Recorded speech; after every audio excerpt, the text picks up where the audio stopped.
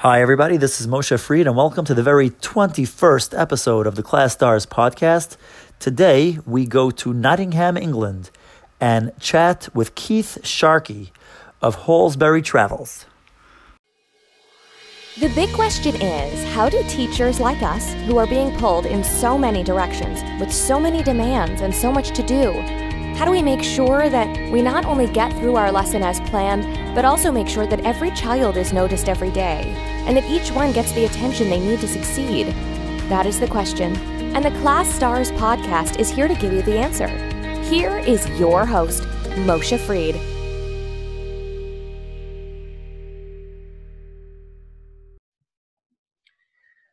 Today, we're in London with Keith Sharkey from Halsbury Travel, a very interesting travel agency that arranges school trips. And if you check out their website, halsbury.com, you can see that they do some really, really interesting and, more importantly, fun stuff. And Keith was kind enough to take some time out of his very, very busy day in Nottingham, England. If you see Robin Hood, please send him my regards. He's got a whole operation going on there, arranging class trips, making education fun, taking it out of the classroom, literally, expanding the boundaries of education. So Keith, thanks so much for joining us today. No problem. And to start, give us a background. How did you get into? First of all, tell us what you do in more detail. Yeah. Okay. I was a teacher. I used to teach modern languages, French particularly, and I used to take the kids abroad to France to practice the language they were learning in the classroom. So that's my background. I was a teacher for around 15 years. Wow. And at the end of that time, I'd taken quite a lot of trips, and I was taking kids for a couple of weeks at a time on one of the trips to stay with a French family, to practice the language, to go on visits in the area, to try the foods, and so on. And most of them came back in love with the country, the language, and everything to do with it. So they were highly motivated as a result of having traveled. And that gave me the motivation to look at other trips that we could do for the kids, just in my school to begin with.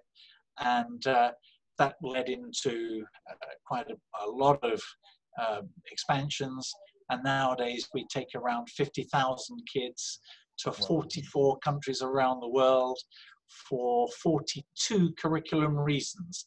So if you can think of a school subject, whether that be history, geography, French, German, Spanish, politics, you name it, sport, music, for all those reasons, we take kids on themed trips all over the world to 44 different countries. There you go. Wow, that sounds so exciting. It is. How often do you go on the trips? Maybe once or twice a year. I particularly enjoy the skiing side of things because we have curriculum subjects as well as sports subjects that we do. And it's the sports ones that I get involved in, particularly the ski, because I've always been a keen skier and I love the mountains. And it gets me to North America, Canada, Europe, all over. Wow. It must never get old to go on these trips. Oh, that's right. Always thrilling. Wow, that is amazing. So let's go through a little bit more in detail. When you had this idea of, obviously you're taking your own class, your own school on these trips. Yeah. And I'm sure, I can only imagine how difficult it must be to take a class for 3 weeks to France. Wow. I mean, to get the parents on board and the kids on board and the school on board and the budget for it, everything that was, required to make the very first trip happen. Tell us a little bit about that very first trip. Okay. So we had taken around 30 children, students, aged around 14, 15, and they went to a lycée in France, which is a school roughly the same age group. And it was down near Lyon, between Lyon and Grenoble, so not too far from the French Alps. And we used to go originally by train, and then we went by air as air travel became more popular. And we would go for a couple of weeks, and the kids would be paired up like a pen friend, somebody that they would get to know before they traveled. And we paired them according to their interests. So kids who are interested in music or interested in sport, would try and pair them up with somebody of similar interests at the other end. And me and a colleague, a teacher in France, who was keen to do it for his kids in the lycée, we would do this arrangement every year for a couple of weeks. They would come to us for 2 weeks, we would go to them for 2 weeks. And it was a great way of quite inexpensively having a trip to France, experimenting with the language, learning the language and the culture, and about the country and everything, because there were no accommodation costs. It was a reciprocal arrangement. The children from the UK going to America, going to France, would stay with the French family, and there would be no accommodation costs or food costs. They just take on the cost responsibilities reciprocally. It worked extremely well. And as I say, as a result of doing this, kids who were averagely interested in the classroom in learning French, but didn't really know why they were doing it. It's just a subject. You turn up every day and you do the thing for half an hour, whatever it is. But why? Then they saw the reason why, because they met with real people in real places, and we took them to places of interest, to Chamonix and the Mont Blanc, to the Vercors Mountains, to all sorts of interesting places in environments that they've never been to. The mountains, we don't have mountains like that in the UK. So from Nottingham, which is quite low-lying, we're in a valley, they were going up 3,500, 4,000 meters, up in cable cars, and having a really good time and enjoying learning the language, although they didn't realize they were learning it. They were. When you learn a language, you and I learned a language before we ever went to school. You know, most kids in their mother's arms, they learn a language, and by the age of 3, 4, 5, they start to school, but they've already learned to speak a language by that time. And you learn a language totally naturally if you're exposed to it enough. And so that was the aim of the whole thing. It worked swimmingly. I loved doing it. The kids loved going. The parents were very keen for it to happen. And that's how we got started. We started doing these exchanges. And then colleagues of mine in the staff room at school said, oh, wow, sounds really good. Can you organize a trip from here, there to wherever? And so we started doing trips for other people for other curriculum reasons, history, geography, sports. And over time, the travel side of things became quite big and busy, and I gave up the teaching and I went into travel full time. And as I say, now we have around 50,000 students a year traveling. So it's Wow. about 1,000 tours, 1,000 groups from different schools. Wow, that's amazing. And how did you like, what was the first step of expanding this? How did you think, how did you get it off the ground?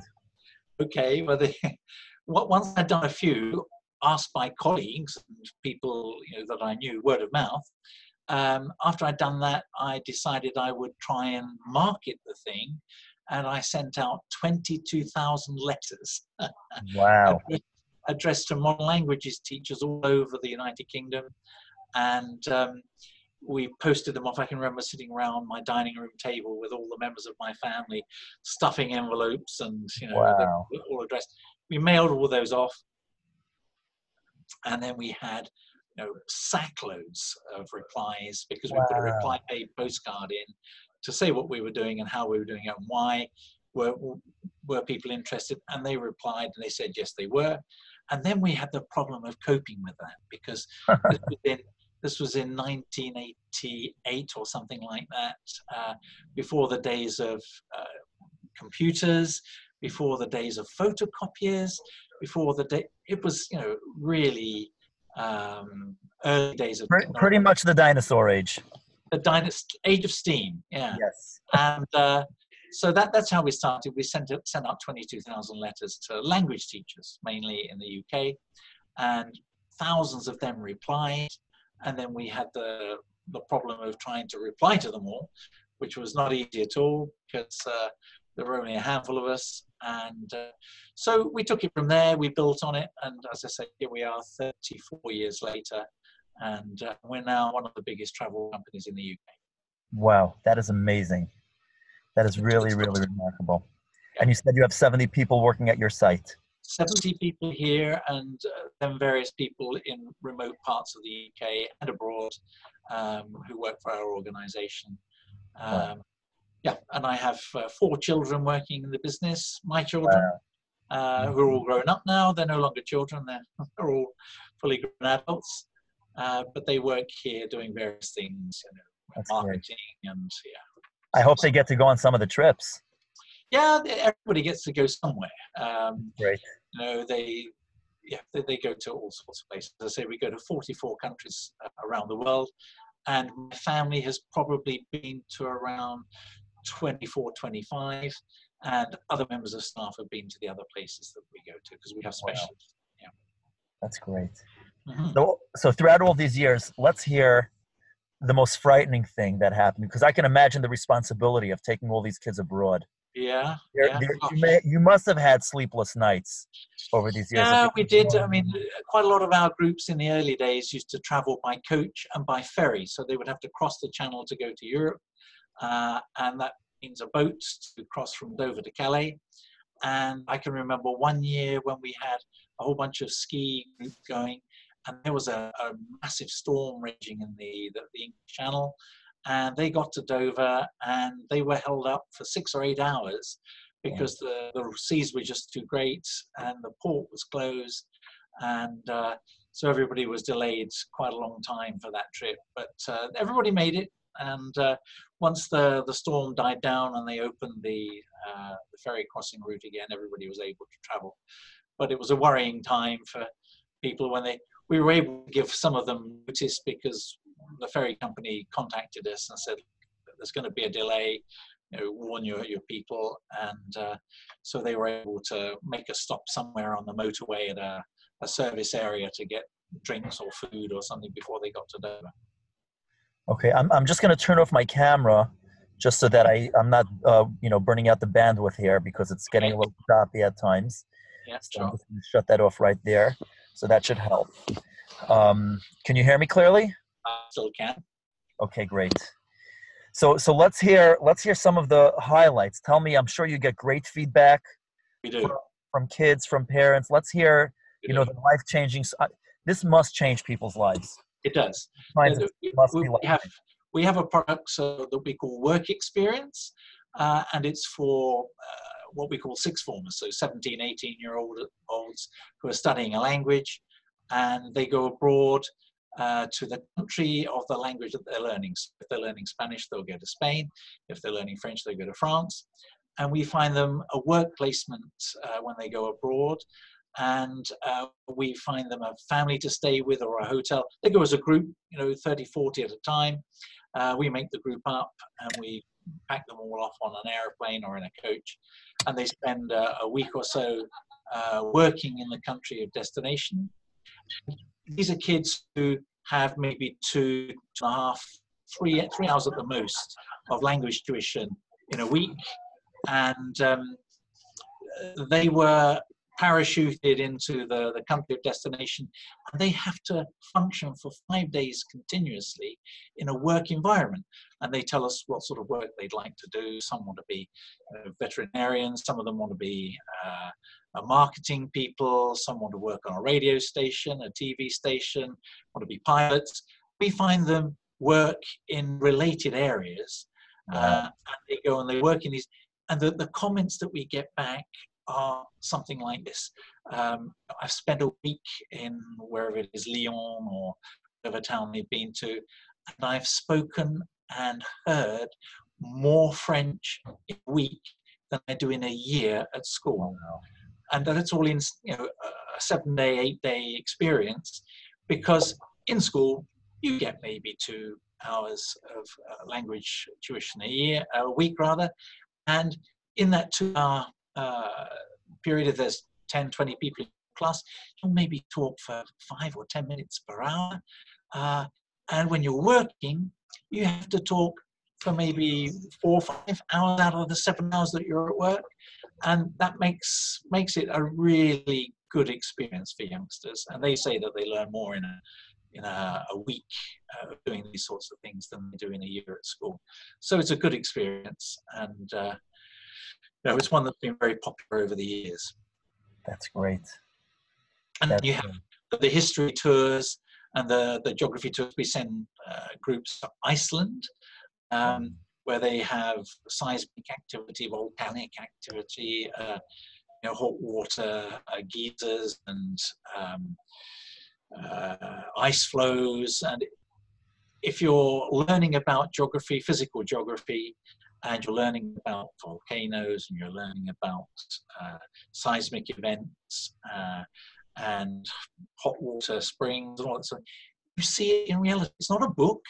You can go and you can actually walk on the lava flows. You can actually go and see the volcanoes erupting in the distance.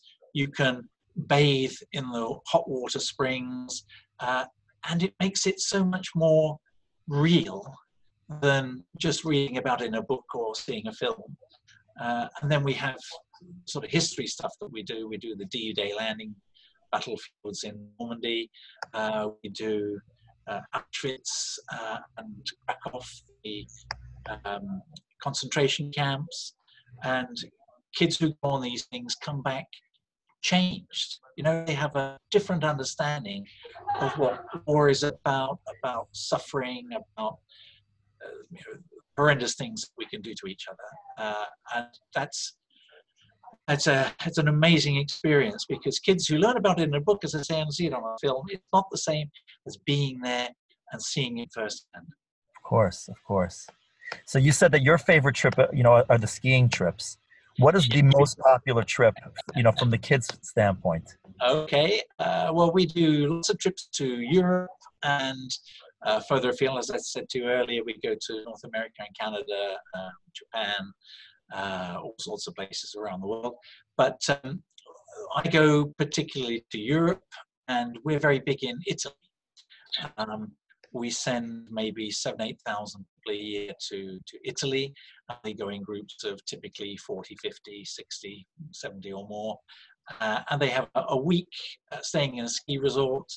And some of them are beginners, total beginners, and others are experienced skiers who know how to ski, and they're going to perfect and enjoy a week skiing.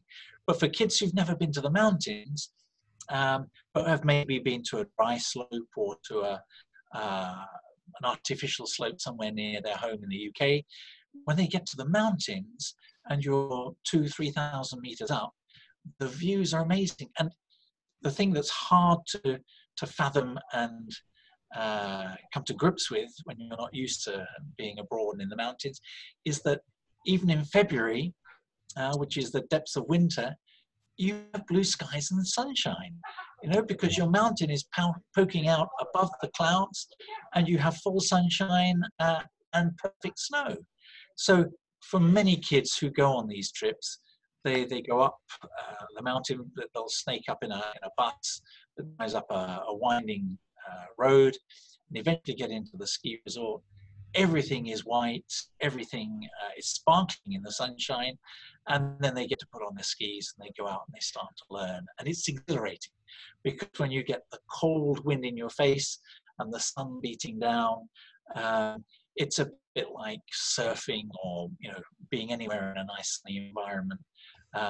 It's stimulating. It's just tiring, and at the end of the day, most of them are pretty tired out, but there's an evening program of activities, of bowling, of skating, of going to a disco, all sorts of stuff, and they usually get a second wind.